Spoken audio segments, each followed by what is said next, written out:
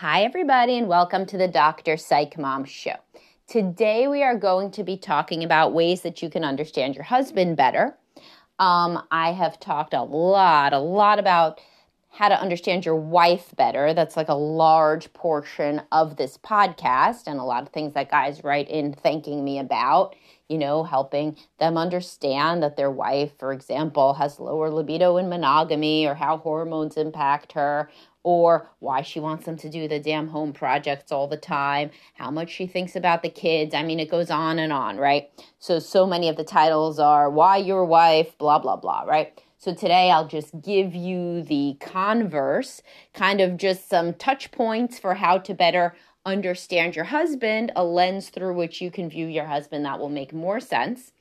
And before we do that, please do subscribe. My most recent subscriber episode after the hand jobs one was one on when working partners grow apart from stay-at-home partners, something that I see a lot in my practice. Okay, so moving on. The way to best understand your husband is so men are way, way more physical. Everything is mediated by testosterone. If you're a woman who's ever tried testosterone, if you see a functional medicine doctor, a lot of times they try to give you testosterone, not just for sex drive, but for depression. So I have tried it myself. Yeah, of course, it impacts sex drive. So, I mean, if you're somebody whose doctor will prescribe that, it definitely makes you feel like you want to have more sex. But there's also downsides because it makes you like a teenage boy. So a lot of women feel a lot more irritable, a lot more easily angered, have to sleep more, eat more, there's like weight gain and bloat, you could break out. But listen, it's a cost-benefit analysis. I'm not an MD, but when people prescribe hormones for both men and women, obviously testosterone is important. Not just for men, as you know from listening to me, testosterone peaks in both genders at 6 a.m. Testosterone is a big driver of sex drive. So when you have none, which so many of us women have like zero and like the, pretty much zero when they do a blood test, then often at least an integrative or a functional medicine doctor will prescribe testosterone cream, or for some women, testosterone pellets. And so, and anyway, my point is, going on this for the limited time that I did it a few years ago already, it was a big eye-opener, because the thing is if you have a lot of testosterone, you don't feel fear the same way.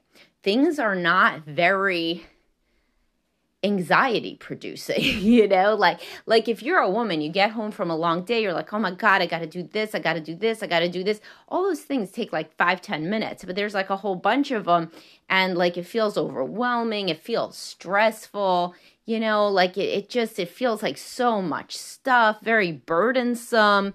And, this is why women want guys to like split the emotional load or whatever. Like I talk about this in terms of this is particularly hard for depressed women, and women have higher rates of depression, who have decision fatigue, because that's part of depression. You can't make any decisions. Making a decision on what to eat for dinner feels overwhelming. Well, not so if you have testosterone, I mean, it really doesn't.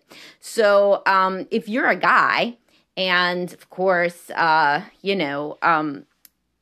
of guys get into these ridiculous discussions with their wives that I've talked about on podcasts about what should we have for dinner. But that's not because they can't choose usually. It's because the woman shoots down all the ideas. In fact, the podcast is called When Your Wife Starts Shooting Down Shoots Down All Your Dinner Ideas.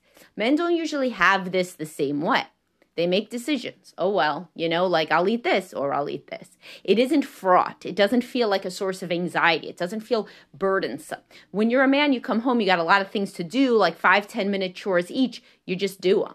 You don't feel that level of kind of like fear and overwhelm. Some men do.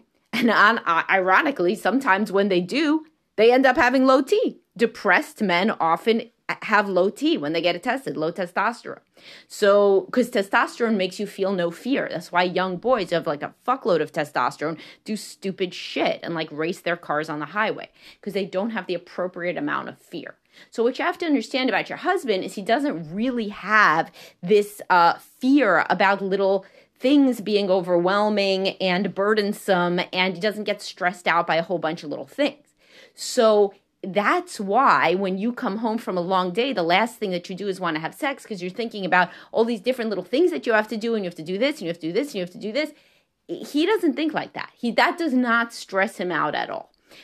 All of these various things that you have to do around the house. Now, if your husband is smart and you have a good marriage and he feels loved by you, you could just tell him to do all those little things and he'll probably do them, and then you'll feel a lot better. But what a lot of women don't understand is he does not, nor should he, feel that those things are important.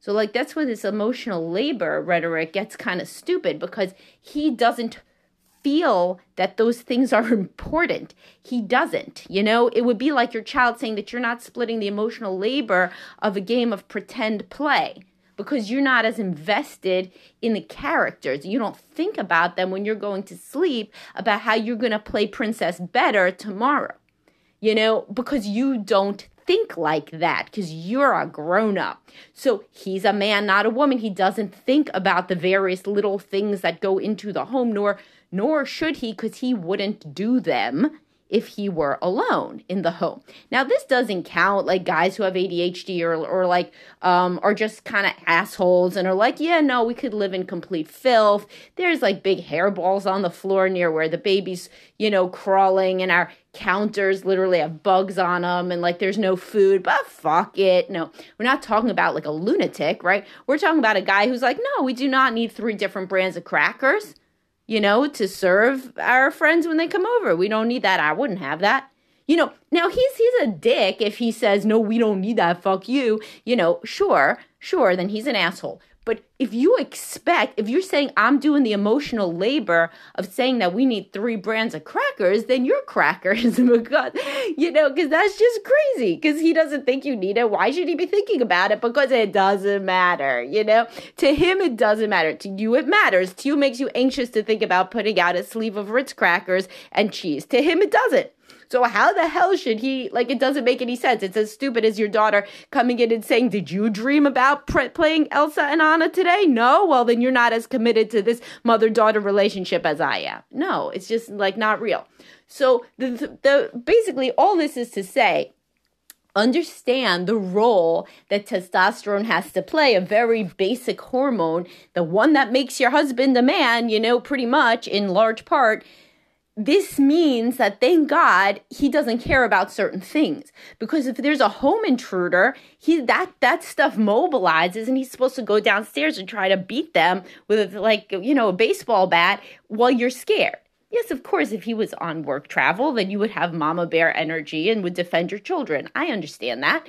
But, if he's around, it would be better for him to go down with less fear than you, right? I mean, nobody's really running in that situation to go do that.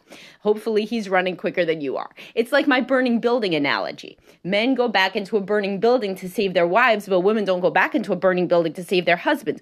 Women have more risk aversion because they're supposed to keep very small children safe. They're supposed to worry about shit. They're supposed to be looking and seeing, is the baby going to put that in his mouth? So that's why postpartum anxiety, it's like an extreme version of something that's very adaptive. It's adaptive to worry about if your baby is safe. It's not adaptive to worry about that to the point that you won't take your baby outside, right? But, I write a lot about anxiety, etc. But generally, it's evolutionarily normal for a woman to have more anxiety because she has to be caring about the well-being of the baby in a very different way. And also her own well-being when pregnant. So my point is this. If you want to understand your husband, to understand the role of testosterone, he has less fear and he has a higher sex drive. Small shit doesn't matter to him. Sex matters to him a lot. Touch matters to him a lot. He doesn't get overwhelmed to the point that he doesn't want sex like you do. Some women actually think that this is like a moral referendum on their husband. They're like, how could he still want sex when our daughter just had a very bad day at camp? And I'm trying to think about whether she should stay at this camp or not. Because, literally, would you want to marry that guy? I wouldn't, you know what I mean? For real. Because, you think you would until think about the other shit that goes along with that, right? If that floors him, right? If your daughter having a bad day at camp floors him so utterly, is this somebody who's, can it be a strong comforting presence? Is this like an adult who can act as a container for a child's emotion? Like, you may get sucked into it. Women get sucked into the child's drama. I deal with this all the time. I have so many sessions with women about their daughter's friend group. You know what are some words that a man has never yet mentioned to me in session? Maybe somebody will do it to troll me now, one of my clients that's listening. I've never heard a man say friend group. Never in session. I do not have sometimes I say it, like if somebody's talking about like some really whack shit that happened with their kid, because men will do that. If some real bad shit went down, then they will talk about their kid. And I'll say something like, oh, well, how's his friend group? And then they know what I'm talking about. They're on earth, but I've never had a man come in because he's just really upset about his kid not fitting into a friend group. Yet women come in like this. But do we need two parents like this? I mean, then it's too much. Then the child has really become kind of the center of the universe in a way that I discuss constantly is not good for the child. So generally, especially when women are younger and they like their husbands more, they have not yet hit perimenopause or anything, they tend to like the fact that he has some sort of strength of character and that he can not get, like his mood doesn't move back and forth with the wind. Women's mood moves constantly with the menstrual cycle, as I've talked about. Men's doesn't. They don't menstruate. Like I did this Facebook, reel or video or something. Somebody asked in my Facebook group, which you should all join. It's only $4.99 a month. And people say it's the best money they ever spent. But some woman said, how do you get a man really besotted with you? So I made a video and I said, you can find a man who's really besotted with you easily because men's hormones don't change. They stay the same. Of course, like if you don't have the same level of testosterone when you're, 80, unless you're like Logan Roy on Succession, right? But, you don't have that when you're 40 or 20, whatever. But men tend to have the same levels of hormones throughout the month and over the years. So if they're in love with you and super attracted to you at the beginning, it's kind of going to stay like that over time. Sure, there's novelty response and everything that goes away, but you should be able to do that. Whereas you cannot get a woman who is besotted with you the same as when she's ovulating as when she's menstruating. That's just not real. That doesn't happen. So that's how people are. But anyway, so the point is to understand your husband, you got to understand the role of testosterone. You got to understand that for better or for worse, he's going to be less anxious. He's going to be less overwhelmed by small things.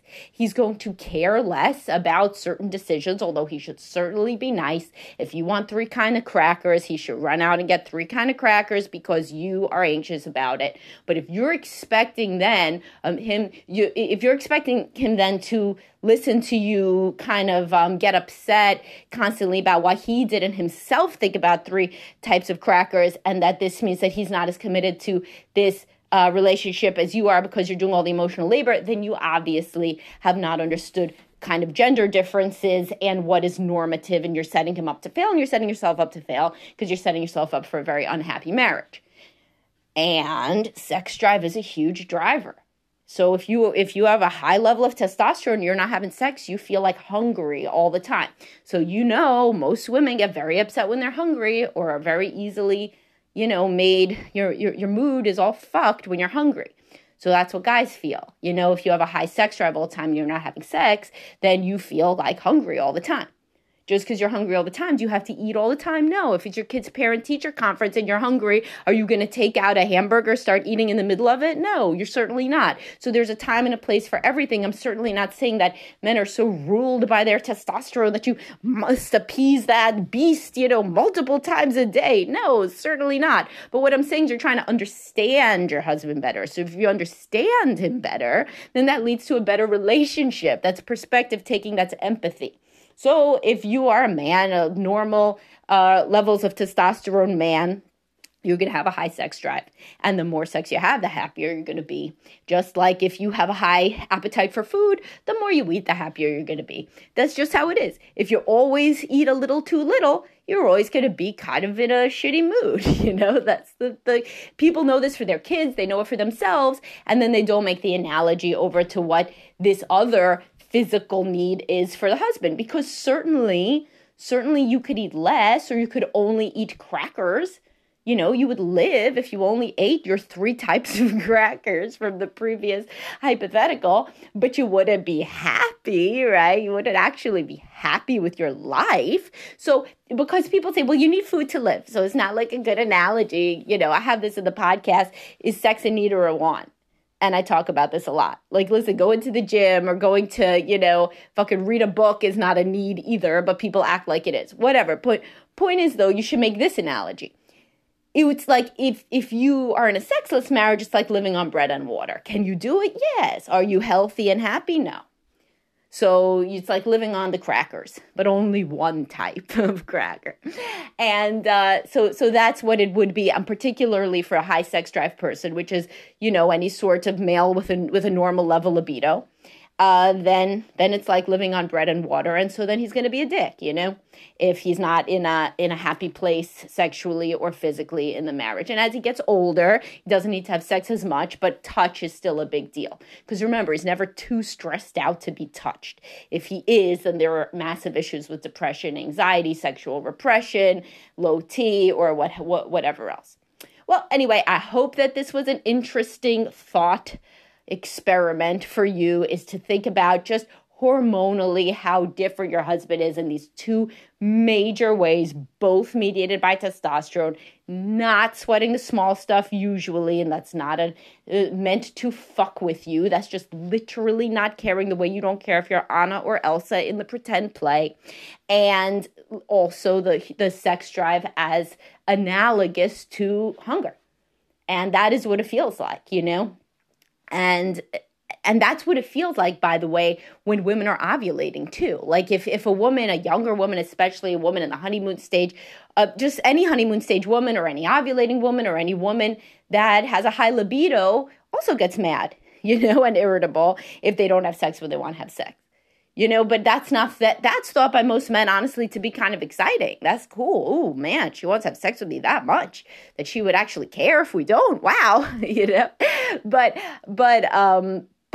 of course, and this is obvious, if a male acts aggressive and angry about not having sex, then that's going to be world's biggest turnoff, and also like very danger, it's like a danger alarm bell for most women. So yes, 1,000%, a man should not get angry and aggressive when you're not having sex with him. But is he going to be happy? No, of course he's not going to be happy to be in a low sex or no sex marriage. Because he's not crazy. So he's not going to be happy to do that. Okay, hope this was useful, and I'll talk to y'all soon. Bye-bye.